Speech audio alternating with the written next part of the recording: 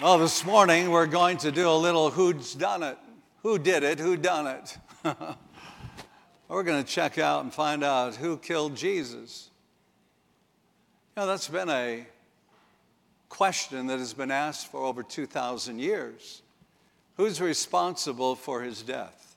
Why don't you take your Bibles and turn with me to Luke chapter 23. Luke chapter 23, starting with verse 33. It says, "And when they came to the place called the Skull, they crucified him there along with the criminals, one on his right, the other on his left. Jesus said, 'Father, forgive them, for they do not know what they're doing.' And they divided up his clothes by casting lots. The people stood watching, and the rulers even sneered at him. They said, 'He saved others. Let him save himself if he's God's Messiah, the chosen one.' The soldiers also came up and mocked him. They offered him wine vinegar and said, 'If you are the king of the Jews, save yourself.' There was a written notice above him which read, 'This is the King of the Jews.' One of the criminals who hung there hurled insults at him. 'Aren't you the Messiah? Save yourself and us.' But the other criminal rebuked him. 'Don't you fear God,' he said.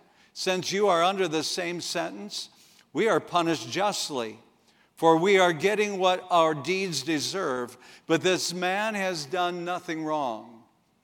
Then he said, 'Jesus, remember me when you come into your kingdom.'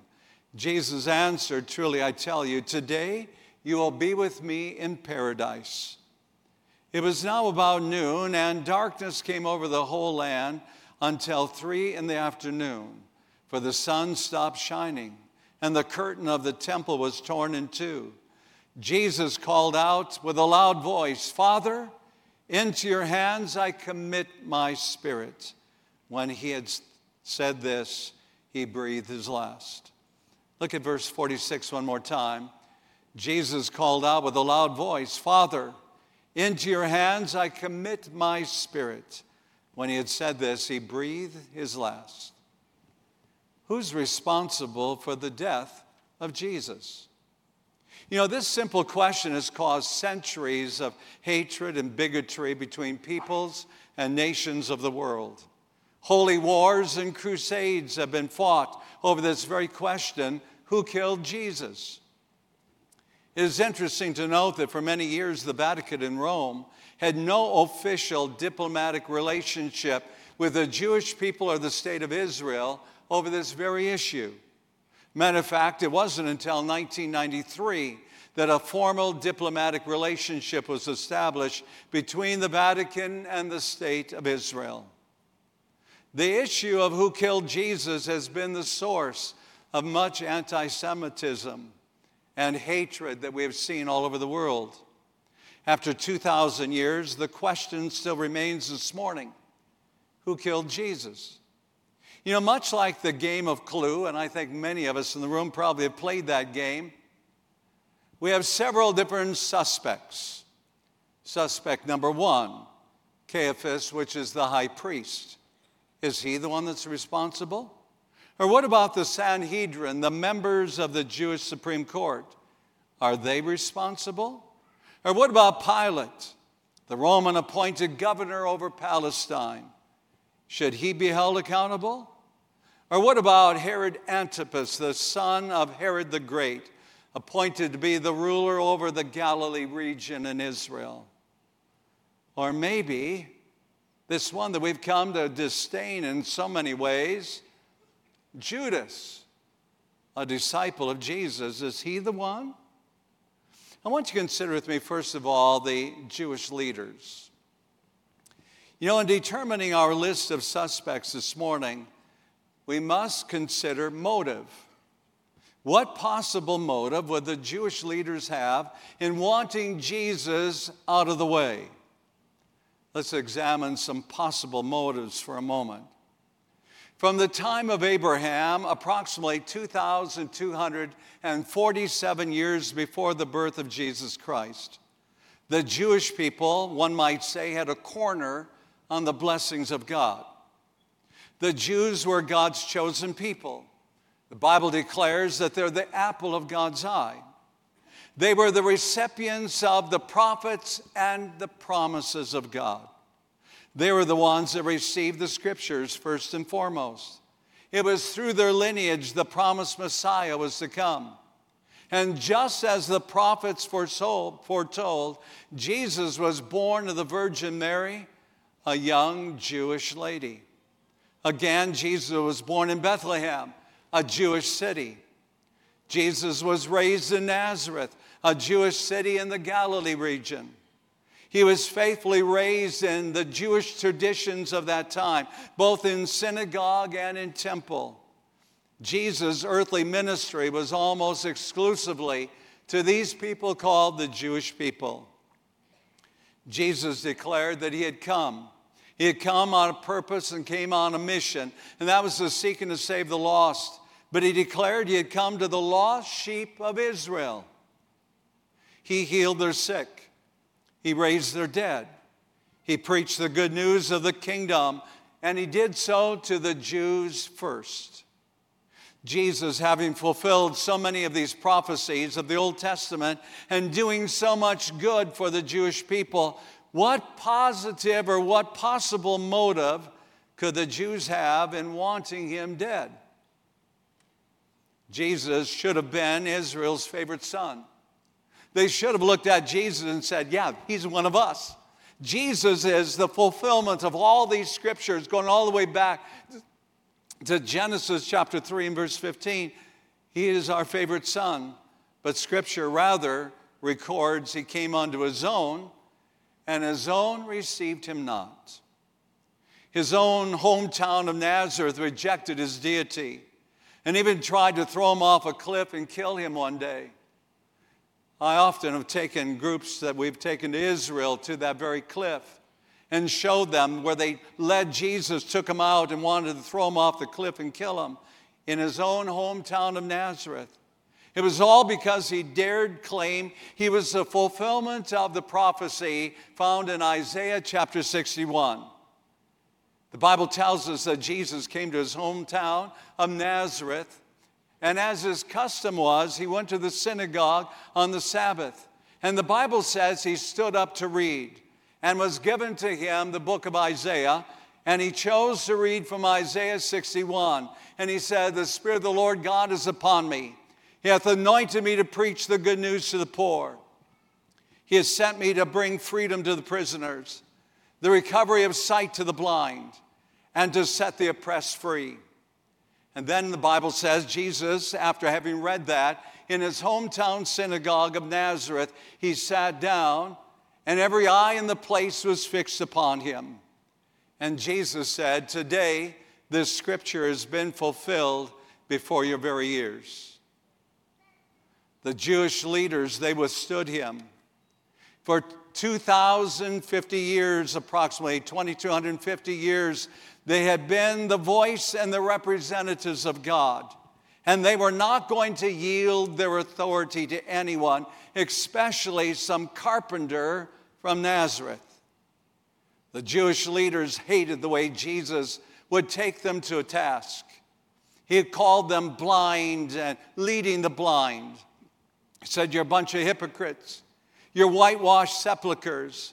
Jesus embarrassed these religious leaders many times, and he did so publicly.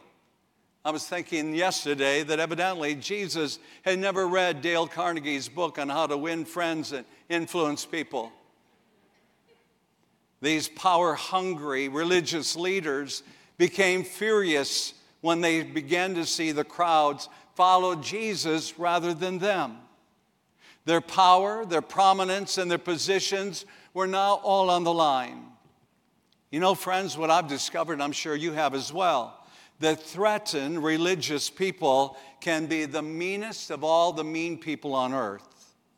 It was the religious leaders that incited the crowds and demanded that Jesus be crucified and that Barabbas be released. You know, friends, nothing has changed this very day. Religious leaders are often the ones that lead the opposition to our missionary endeavors all around the world. In Paraguay, when we were building the church in Sajonia, it was the religious leaders that came out and opposed the building of that church. In Romania, it was a religious leader that led the attack against a group of American pastors as they prayed over a plot of land for a future Bible college. In Greece, again, it is the religious leaders that have demanded laws prohibiting any kind of proselytizing. Did the Jewish leaders have a motive? Yes. Their power, their prestige, and their prominence as religious leaders were all at stake, and they did not like it. So I think for the moment, maybe we should keep these Jewish leaders on our suspect list. Maybe they had motive, and maybe they're the ones responsible. But what about the Romans? Consider the Romans for a moment. The actual order for Jesus' crucifixion came rather reluctantly from a Roman governor by the name of Pilate. But why? It would appear from Scripture that Pilate had little to no knowledge of this man called Jesus prior to having him brought before him for trial. You see, it was the Jewish Sanhedrin that had hauled Jesus over to Pilate. Pilate became involved because the Jewish leaders did not have the authority to charge Jesus with a capital offense and then carry out the death sentence. It was Pilate that declared, after talking to Jesus and after putting him on the first level of trial, he said, "I find no fault in this man worthy of death." Hoping to transfer the case, get it off his docket, Pilate sent Jesus over to Herod. Herod happened to be in town for Passover. Herod was one that wanted to kind of just flirt along with the side of the Jewish people to gain their confidence and to gain, the fact that they would follow after his rulership. And so Herod just happened to be in Jerusalem. Though he was not a committed Jew, he was there for Passover to be seen and to be heard. Herod Antipas was the son of Herod the Great. He was the one that had ordered already the beheading of John the Baptist. Herod was unprincipled, cold-blooded. He was a murderer. So does he have any kind of a motive? You see, Antipas was the ruler of the Galilee region, the area in which Jesus had done most of his ministry and most of his miracles. Antipas was inquisitive. He had heard much about Jesus living in the Galilee region and ruling in that area. He had heard much about his miracle-working power. So in his interrogation, he invited Jesus, "Why don't you do some little miracle for me, and then I will believe that you are truly the Messiah, the sent one from God." The Bible says Jesus would have no part of that. He wasn't going to put on a show for Herod. And so Jesus neither answered nor spoke a word to this man called Herod in his interrogation. Herod and his soldiers then, they cruelly mocked Jesus. And they sent him off, and they sent him back to Pilate. Now in John chapter 19, it records what happens when he comes back to Pilate. John 19, starting with verse 1. Then Pilate took Jesus and had him flogged. He was beaten beyond recognition at that time. The soldiers, they twisted together a crown of thorns and they put it on his head. They clothed him in a purple robe. It was a robe to mock him. And went up to him again and again saying, "Hail, King of the Jews!" And they slapped him in the face. Once more Pilate came out and said to the Jews gathered there, "Look, I'm bringing him out to you to let you know that I find no basis for a charge against him." When Jesus came out wearing the crown of thorns and the purple robe, Pilate said to them, "Here's the man." As soon as the chief priests and their officials saw him, they shouted, "Crucify! Crucify!" But Pilate answered, "You take him and crucify him. As for me, I find no basis for a charge against him." The Jewish leaders insisted, "We have a law, and according to that law, he must die because he claimed to be the Son of God." When Pilate heard this, he was even more afraid. And he went back inside the palace. "Where do you come from?" he asked Jesus. But Jesus gave him no answer. "Do you refuse to speak to me?" Pilate said. "Don't you realize I have the power either to free you or to crucify you?" Now Jesus answers. Jesus answered, "You would have no power over me if it were not given to you from above. Therefore, the one who has handed me over to you is guilty of the greater sin." From then on, Pilate, he tried to set Jesus free, but the Jewish leaders kept shouting, "If you let this man go, you are no friend of Caesar." Now remember that phrase. We're going to come back to it. If you let Jesus go, you are no friend of Caesar. Anyone who claims to be a king opposes Caesar. When Pilate heard this, he brought Jesus out, sat down on the judgment seat at the place known as the stone pavement, which in Aramaic is Gabbatha. It was the day of preparation of the Passover. It was about noon. "Here is your king," Pilate said to the Jews. But they shouted, "Take him away! Take him away! Crucify him!" "Shall I crucify your king?" Pilate asked. "We have no king but Caesar," the chief priests answered. Finally, Pilate handed him over to them to be crucified. Remember that title that we found back in verse 12? A friend of Caesar? The title friend of Caesar was bestowed upon those who acted in the finest and the highest and the best interest of the emperor. So if you are going to allow Jesus to live, this one that is claimed to be the King of the Jews, then you are no friend of Caesar. And the crowd was threatening Pilate with political ruin at that moment. You're allowing a rival king here in Palestine. And the Jewish leaders' threat then to Pilate was to recall him as governor of Palestine at best or at worst to have him charged with treason against Rome. It was an ultimatum that he was being given that day by the Jewish leaders. "Pilate, it's either your political head or Jesus. Make up your mind, which will it be?" The Bible says he then took a bowl of water, washed his hands of the matter, and pronounced a death sentence upon Jesus to the delight of the religious leaders.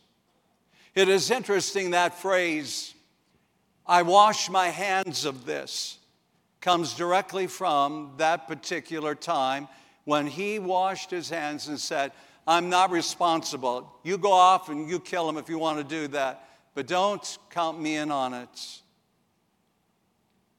Historians give us some rather important insight there about the rest of the life of Pilate. They say that Pilate compulsively, over and over and over, was washing his hands as though he felt the guilt, and water alone could not wash it away. And so historians tell us that after, having had a part, small part, albeit, in the crucifixion, he continued to wash his hands. So who killed Jesus? For a moment, I think we should add Pilate and Herod to our suspect list. However, friends, before we look any further for suspects this morning, let's investigate God's plan for the redemption of mankind. Satan is a master of deceit.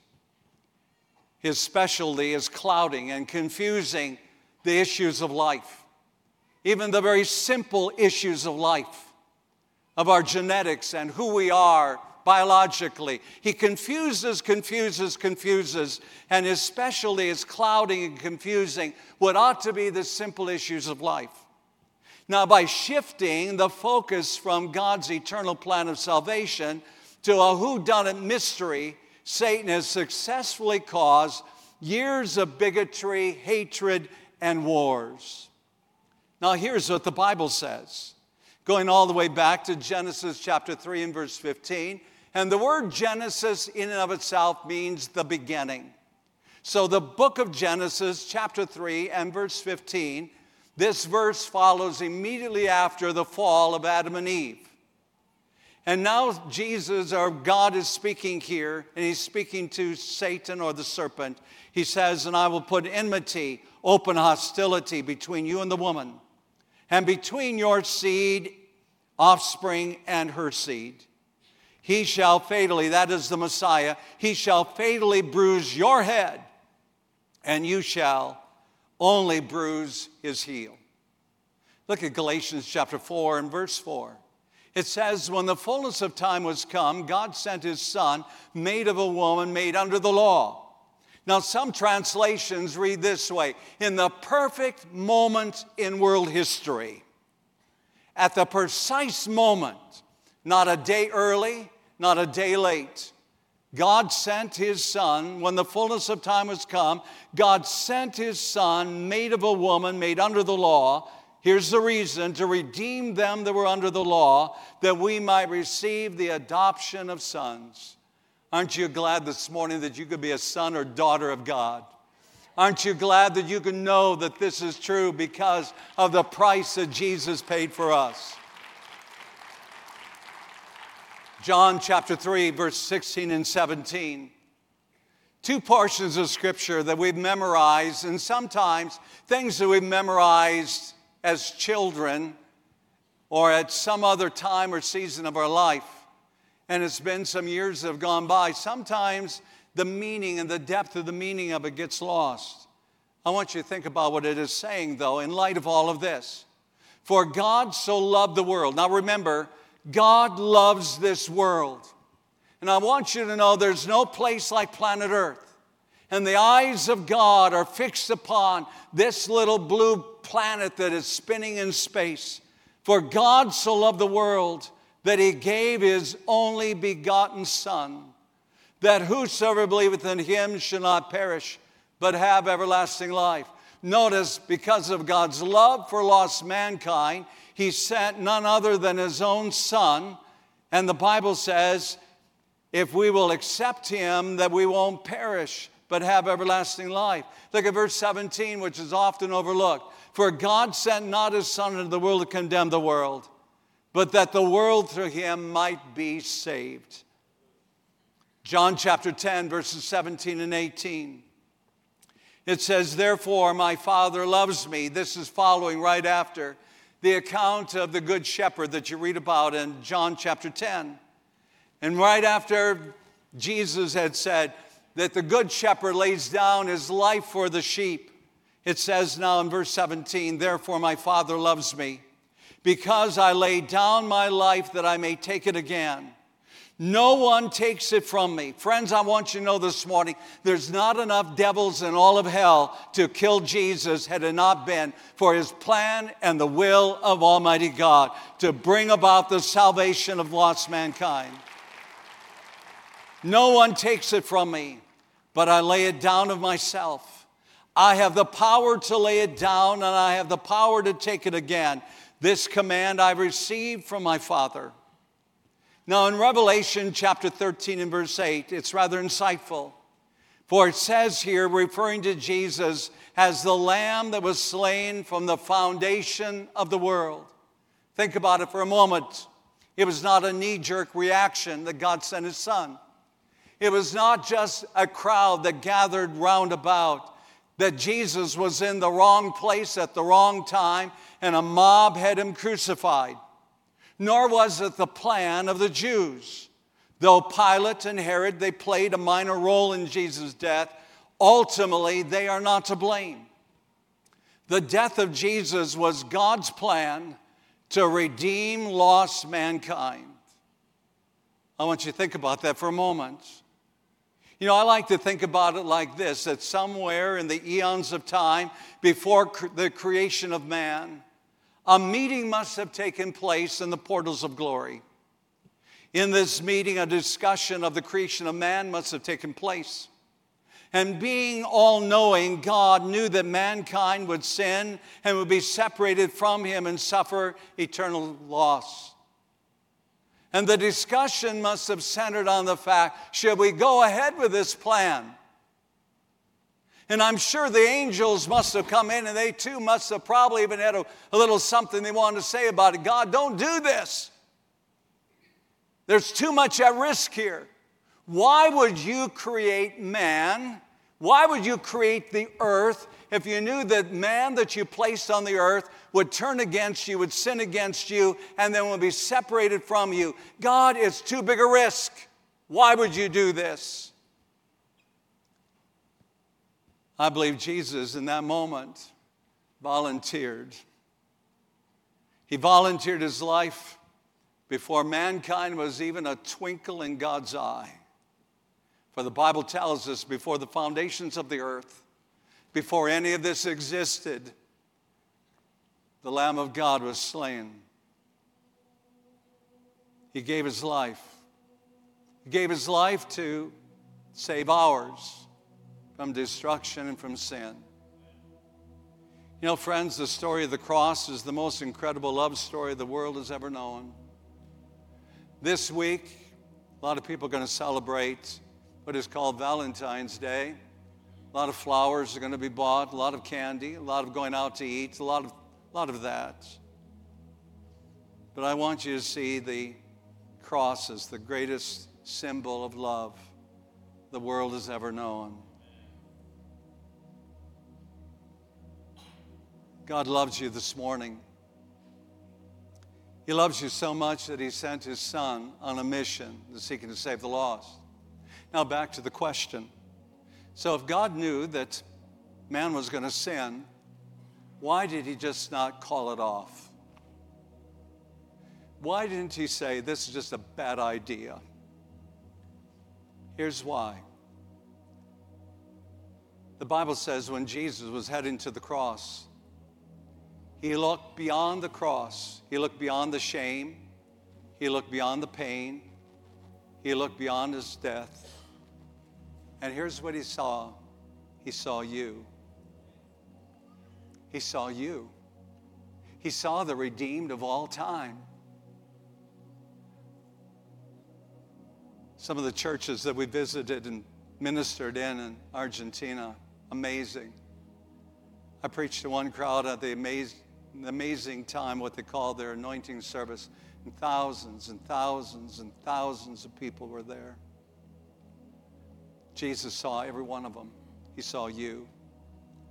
And he loved you so much that he wanted to give you an opportunity to have a relationship with him and a relationship with the Father. And he must have said, Father, I'll go. I'll pay the price. Because there's too much to gain. There's a whole eternity to gain with these that you will create. I'm so amazed at God's love. I'm so amazed that while we're yet sinners, God sent his Son. The Bible says that where sin abounds, the grace of God doth much more abound. Think of what he has created. He's created not only the earth, not only created those that have gone before us, he's created you. You're a creation of God. And through redemption, you can have a relationship with him that goes on forever and forever and forever. You see, when a Christian comes to Christ, our eternal life starts at that very moment. And we just pass from life to greater life. It's all because of Christ. Will you bow your heads with me, please? Father, this morning, Lord, we're amazed at your incredible love. We're amazed that you would send your Son on such a mission. Jesus, we are deeply, deeply touched by the fact that you love sinners. The scriptures tell us for a good person would one dare to die, but you died for us while we're yet messed up sinners. Thank you, Lord, for the transformation you make in our lives. Thank you, Lord, for shedding your life's blood for us. You laid down your life. No man took your life. No one would ever be with enough authority, power, strength to be able to crucify you without you laying your life down. You laid your life down. You said, no man takes my life. So, Lord, this morning, we're not looking to point a finger somewhere who did it. We have found the answer. It's found in the fact that you loved us so much that you came on this mission for us. Thank you, Lord, for the transformation you make in our lives. Thank you, Lord, where sin abounds, that grace of God is always greater. Thank you, Lord, for whomsoever the Son sets free is free indeed. Bondages we're unable to break on our own, and the captivities that we all face in some area, whether it's in thought or in actions or habits in life. Lord, in all of that, you came so that we might be free. Father, I thank you for the gift of your Son. With heads bowed and eyes closed this morning before we go to the Lord's Supper.